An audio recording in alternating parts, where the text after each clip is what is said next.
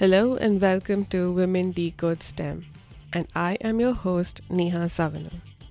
In this podcast, I talk to women in science, engineering, technology, and mathematics fields. We will be discussing career paths, gender equality, and mentorship. Ayurveda is a medical practice that originated in India and has been practiced since the ancient times.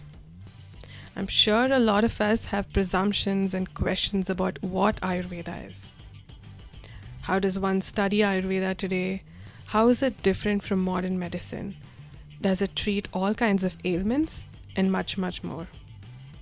So, to answer all these questions, we have Dr. Ranjini Deshpande with us today. She's a specialist Ayurvedic surgical consultant, and in addition to her practice, she's also involved in academics and mentoring. Let's see what she has in store for us today. Hi, Dr. Ranjini. Welcome to the show.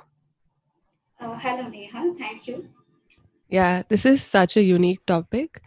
Not a lot of people know about Ayurveda, so I'm really excited to discuss this with you.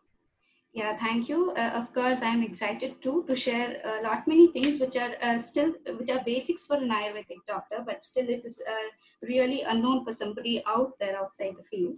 So I'm excited too, so that people get to know more about Ayurveda. So, can you tell us a little bit about your background? What have you studied and what are you doing right now? Yes, okay. As you've introduced, I'm Dr. Ranjini Deshpande. I'm a specialist Ayurveda surgeon. I completed my pre-university studies from Christ University and graduation in Ayurveda from Government Ayurveda Medical College, Bengaluru. I completed my master's in Ayurveda surgery, also from Government Ayurveda Medical College, Bengaluru. Master's in surgery, that is, it is called as Shalya Tantra in Ayurveda. And currently, I am a specialist Ayurvedic surgical consultant at Sri Tulsi Ayurvedalaya, Bengaluru, and also a chief consultant for Sri Dhatri Ayurveda, Bengaluru. My personal interests also include Carnatic classical music and yoga. So, this is about my background. Okay, that is awesome. How long is the duration of your course, the master's and the bachelor's for Ayurveda? Yeah. The undergraduation it includes 5.5 years, and that includes 1 year of internship too. So that completes undergraduation. And for post graduation, it's a 3 year long course. So it's almost like 8.5 long course to complete the graduation and the post graduation. Okay. Yeah, I think that's similar to like the Western medicine courses as well, Yes, right? yes, The it is duration. very, yes, it's very similar. Okay. So you said that there is surgery in Ayurveda. Um, Yes. so can you tell us like what are the surgical practices in Ayurveda and is that different from what we know in general? Yes. Whenever I say I'm an Ayurvedic surgeon, the first question people put across me is, it's very common, and not just to me. I think every Ayurvedic surgeon face this question, and that is, oh, do you have surgery in Ayurveda? So that's the main question we come across. Now when we look at the history, that's the Indian civilization. It's one of the most ancient and scientific in its own way. So we can see that throughout the civilization, we also see the practice of medicine that prevailed in its times. And looking at the true history of ancient India, we had the most efficient medical scientists who were proficient in conceptualizing and designing various techniques for healthcare. Now, this healthcare system, obviously, it included both medical and surgical management.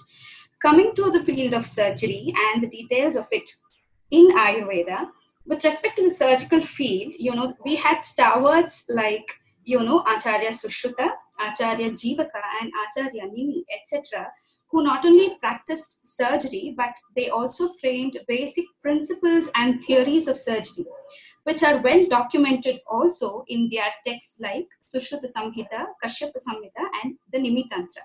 Now, of all of them, Acharya Sushruta, he is the father of surgery, and he is said to have contributed the major section of knowledge of surgery of the ancient medical science. Now, starting with the basics, not just in surgery, but in every profession, there is its own professional ethics, and so is the importance to surgical ethics. Now, a detailed, knowledge on surgical ethics is being described throughout the text of Sushruta Samhita. That is how a surgeon should be, how he has to converse with his patients, the concept of consent taking before you operate on the patient. So that's one of the major, before even you want to touch the patient's body, you need to have the consent of the patient. So consent taking is one of the most important with respect to surgery. Another important thing is surgical simulation, that is very beautifully dealt in Sushruta Samhita. Now, what simulation exactly means is that, it is very unethical. You are a training surgeon, but yeah, without its practical exposure, it is obviously impossible for you to develop the skills, right? But it's also unethical, to operate or to try any surgical method on a living patient without having a detailed expertise on it. Now, the same concept also prevails in modern surgery too. We have a whole lot of a branch called as surgical simulation in modern concept. Moving on to the surgery proper, what else is told in Ayurvedic surgery? First is the surgical anatomy. Now, before you take up any surgery on any part of the body or any tissue of the body, a surgeon must have a detailed knowledge of anatomy of that particular part of the body or wherever he's operating or the organ he's operating on. So that is laid utmost importance even in Sushruta Samhita. Next is with respect to the surgical procedures. So Acharya Sushruta has dealt with 8 types of operative measures or procedures, and they are called as Ashtavida Shastra Karma. So whatever is the operative procedure you do, all of them incorporate under these 8 categories or these 8 operative procedures.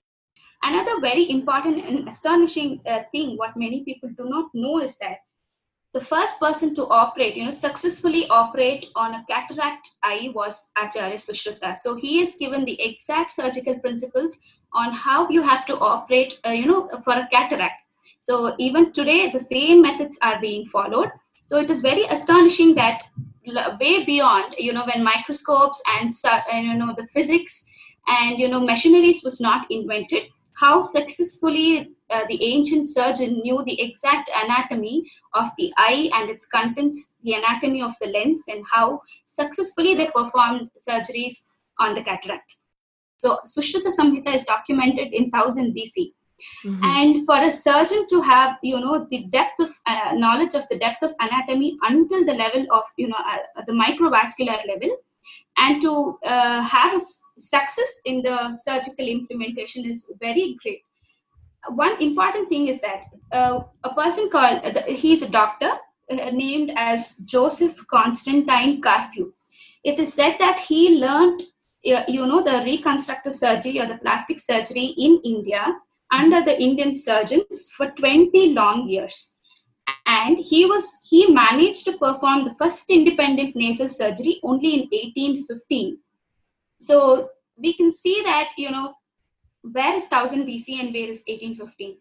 So this level of depth of surgery, depth of, immense knowledge of surgical practice prevailed in our great Bharat, that is India, which usually it got declined during the period of Jainism and Buddhism, because they upheld the principles of ahimsa. So that was the main principle. So during the reign of Jainism and Buddhism, they found these surgical practices as practices of cruelty and not the practice of medicine. So it was then that, there were many restrictions laid down for the practice of surgery. And from then, years together, very, very many years together, one by one, all the practices, got declined. At least it did not just vanish off from the land of India, but it prevailed at portions, which were, it got continued to their disciples. And that's how it still prevails even in the current era too. But being a part of the Dhanvantari Sampradaya, that is the Sushruta school, being a specialization in the current field, so I felt that, many people are unaware of all of these practices of surgery that prevail not anywhere in our own land. And even before the advent of many machineries and microscopes and very many things, sophisticated instruments for surgery. So that was the skillfulness, and that is the knowledge of surgery in Ayurveda. Wow. Yeah, it's really interesting to learn the history of Ayurveda and how long ago it dates back to.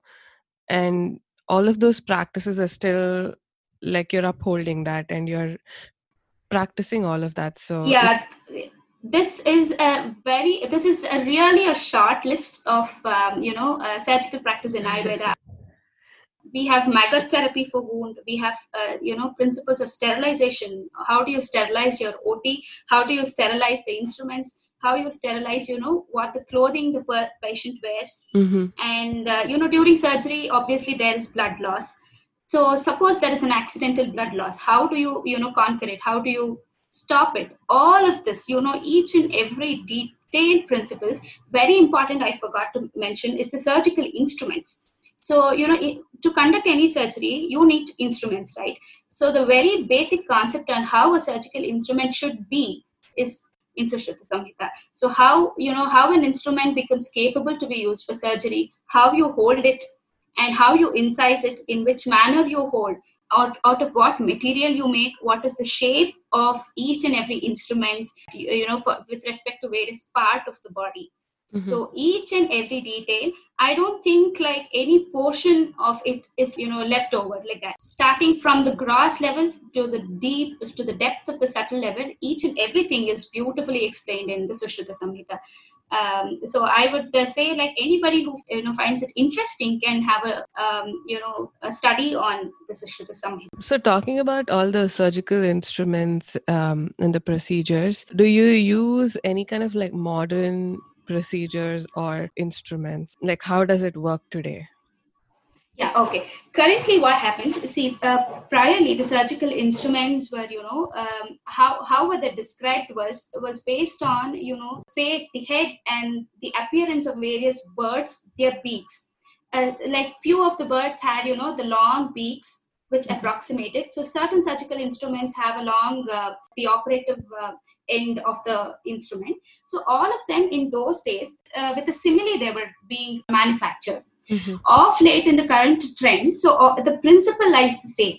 Like what are the main parts of the surgical instrument? How do you use, like for example, for a simple incision, I told you that we do it on a skin. The scalpel has to be held in certain way for certain surgical procedures. Like for example, it is called as a dinner knife position, wherein the scalpel along with the handle is held in the form of a dinner knife. For certain other procedure, it is held like a pen. So every principle remains the same, but with the change of time and with the change of advancement of machineries and physics, so many things have changed. The instruments what we use have been taken, even we use the same modern instruments itself, but the principles on how they are made now, so that foundation is what is from the Sushruta Samhita. Yeah, I understand that better now. Talking about like common people like me and the rest of the world who don't know much about Ayurveda, like what are some of the misconceptions you've heard from people? First thing, usually I have my own friends. They usually say, "Hey, any problem you can go to her. She'll just pluck few leaves out of some plant. She'll make a herbal paste of it and put it in your mouth." So the basic misconception on Ayurveda is that Ayurveda is just a herbal-based practice, but not at all. It is not so. The next misconception is that Ayurveda is just a traditional practice. People think that my great-grandfather practiced, my grandfather practiced, my father practiced, so I am practicing. This is Ayurveda, what people think. People think that there is no research, there is no experimentation, or there is no documentation in Ayurveda, but not at all, because we can see that how a medical research has to be carried out, how a clinical trial has to be carried out, how do you make a hypothesis, how do you conduct an experiment so that you put forth your hypothesis, how do you experiment, each and everything with respect to research and experimentation is beautifully dealt in Ayurveda. yeah, we can get to know that how Ayurveda is a Siddhanta and how it is not just traditional practice, but it really involves a vigorous medical research and experimentation in it. So that is the next misconception on Ayurveda. I want any layman to know. The third is many people say in Ayurveda, do you treat, sometimes patients say, or my friends say, I have a skin disorder. Is there medicine for a skin disorder in Ayurveda? Some people say, like, I have cough or I have some respiratory ailment. Is there medicine for this in Ayurveda? So one thing I have to say is that Ayurveda has not left any field of medicine. To quote a few, and again I'm repeating, all these lists I'm doing are just a few so that I incorporate into the scheduled time. Otherwise, it's a whole, you can have a whole lifetime, spent on understanding the science of Ayurveda. So to name a few, there is dealings of general medicine, there is pediatrics in Ayurveda, there is specialization for, or an entire science for ENT, that is the problems of the ear, nose, and throat. There is ophthalmology that is beautifully dealt in Ayurveda. Ophthalmology with respect to both conventional treatment and also surgical treatment. There is, geriatrics, principles of geriatrics and treatments for it in Ayurveda. There is obstetrics and gynecology in Ayurveda. One thing to keep in mind that no sonographical equipments were available 1,000 years ago. But still, every month how the fetus develops is absolutely, even more beautifully documented by the Ayurveda physicians, acharyas of then. We have portions for psychology, we have pharmacology, we have pathology, and until now, what I said, surgery is being dealt, embryology is being dealt, epidemiology, toxicology, everything is there in Ayurveda. Another important thing is, many of them ask, and many of them even do not know, that Ayurveda also deals with anatomy and physiology. To name a few under the anatomy, you have the skin, the anatomy of the skin, 7 layers of skin. They are they're very small and very subtle that you cannot literally peel the skin into 7 layers. But you have the references of the 7 layers of skin. You have descriptions of bones, the joints, blood vessels, muscle, tendons, ligaments, fascias, membranes, lymphatics, all of them are told. So I don't think any portion of it was left behind for it to be not called as a complete science, like many people claim to. In fact, there's a procedure called as dissection of the dead body. Usually that is done in any course, medical course. Dissection is important. So only then you get to know the human anatomy, wherein a dead body is preserved in formalin and it is opened up, and then you study, you remove the skin, you remove the muscles, you study the muscles, you see the attachment of the muscles. So even the dissection procedure is also documented in Sushruta Samhita.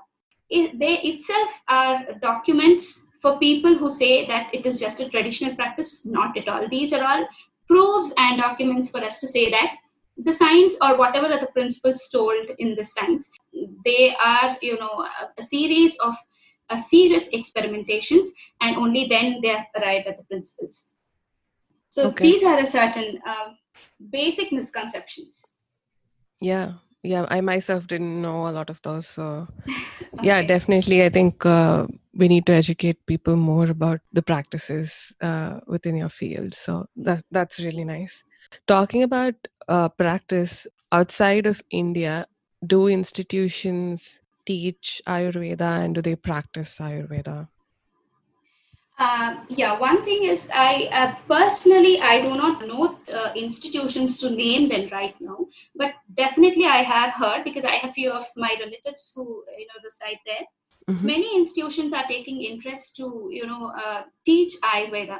It is becoming such that the Westerners are getting more and more interested in Ayurveda, and I think one day we can end up in a situation wherein the land where Ayurveda originated, people have to, they have to fly across the oceans to the west, so that they need to if they want to study Ayurveda. I think that will be the scenario where we will end up if people in our country do not realize the treasure what they have for themselves. Like, I'm getting a lot of questions, but since we have limited time, Yes. I'll restrict the questions. So what about like the prescribed medicines that you give? How is that different from what we know in general? Okay, one important thing is that actually the practice of Ayurveda, it needs a lot of knowledge of the science and also that skillfulness. Because for example, suppose I have a medicine A, and I can use the same medicine with different, like for example, I give it with honey, it has a certain kind of action. I give it with ghee, it has a certain kind of action. I give it with some other medicinal swarasa, that is the juice extract of a medicinal plant, it has a different action. So, the knowledge of each and everything is very important. And first important thing is that we see every individual person as different. Now, suppose you have you have a simple fever, or you have a simple throat infection. Now how I treat you, what medicines I give you, is not the same prescription for another friend of you showing the same symptoms. So Ayurveda deals with a concept called as prakriti. So each and every prakriti of the person is independent to himself, and you need to assess that, and you need to treat using the assessment of the prakriti, and it is also called as the bala and sattva of the patient. Now for example, taking into the same consideration of the COVID crisis now for example, we are seeing that above 80 years, the patients of 80 years, it's being a little difficult to handle the situation, whereas a younger generation are able to recover out of the crisis very easily. So there the bala acts. So each and every patient has their own bala according to their prakriti, or their the physical entities. Every single patient, or the person who is affected with the disease, is new as a whole. So we do not have generalized the principles. Treatment principles are the same, but when you go into the action of putting a prescription for a patient, each and every patient is different and individual. So this is one of the main principle how we prescribe to the patients. And what about like all these products that you get, say some beauty products that claim to be made from Ayurvedic concoctions? Okay, with respect to the details of it, when they say claim to be an Ayurvedic medicine, maybe the entire product will not just be filled with chemicals. They would have had extraction from a particular plant. Like for example, for some healthcare shampoo or something, they would have used an extraction from maybe hibiscus, or various things that in general give you a good hair care. So that is how it is, but it doesn't mean that they are devoid of any preservatives. Whenever you have to go for these cosmetic products, so whatever is according to the control, within the control limits of whatever is prescribed by the board, so all of them will be incorporated. But along with that, you will have the extraction principles of whatever is needed with respect to that particular a cosmetic product. But yet I always suggest that using all of them in their crude form would be better than any of the manufactured cosmetic products. So whenever you have to keep them for a longer period of time, so even a proprietary or a cosmetic product behind them will have the list of ingredients or whatever preservatives added for them. So all of these are artificial chemicals only. So my personal advice would be that anything in the crude form and the original form will still, you need not use the shampoo itself. Suppose you have a hibiscus plant near your house, you can use it directly, right? So you will have a double benefit out of it. That's really interesting. Is there anything else you want to add, like generally in terms of like people taking care of their health and certain practices, especially right now during the pandemic? As I told you, there was epidemics also dealt and discussed in Ayurveda. Considering to the situation now or in general, a few of the suggestions would be that one thing is based on the eating habits. You can take it as a request than a suggestion that please eat only when you are hungry.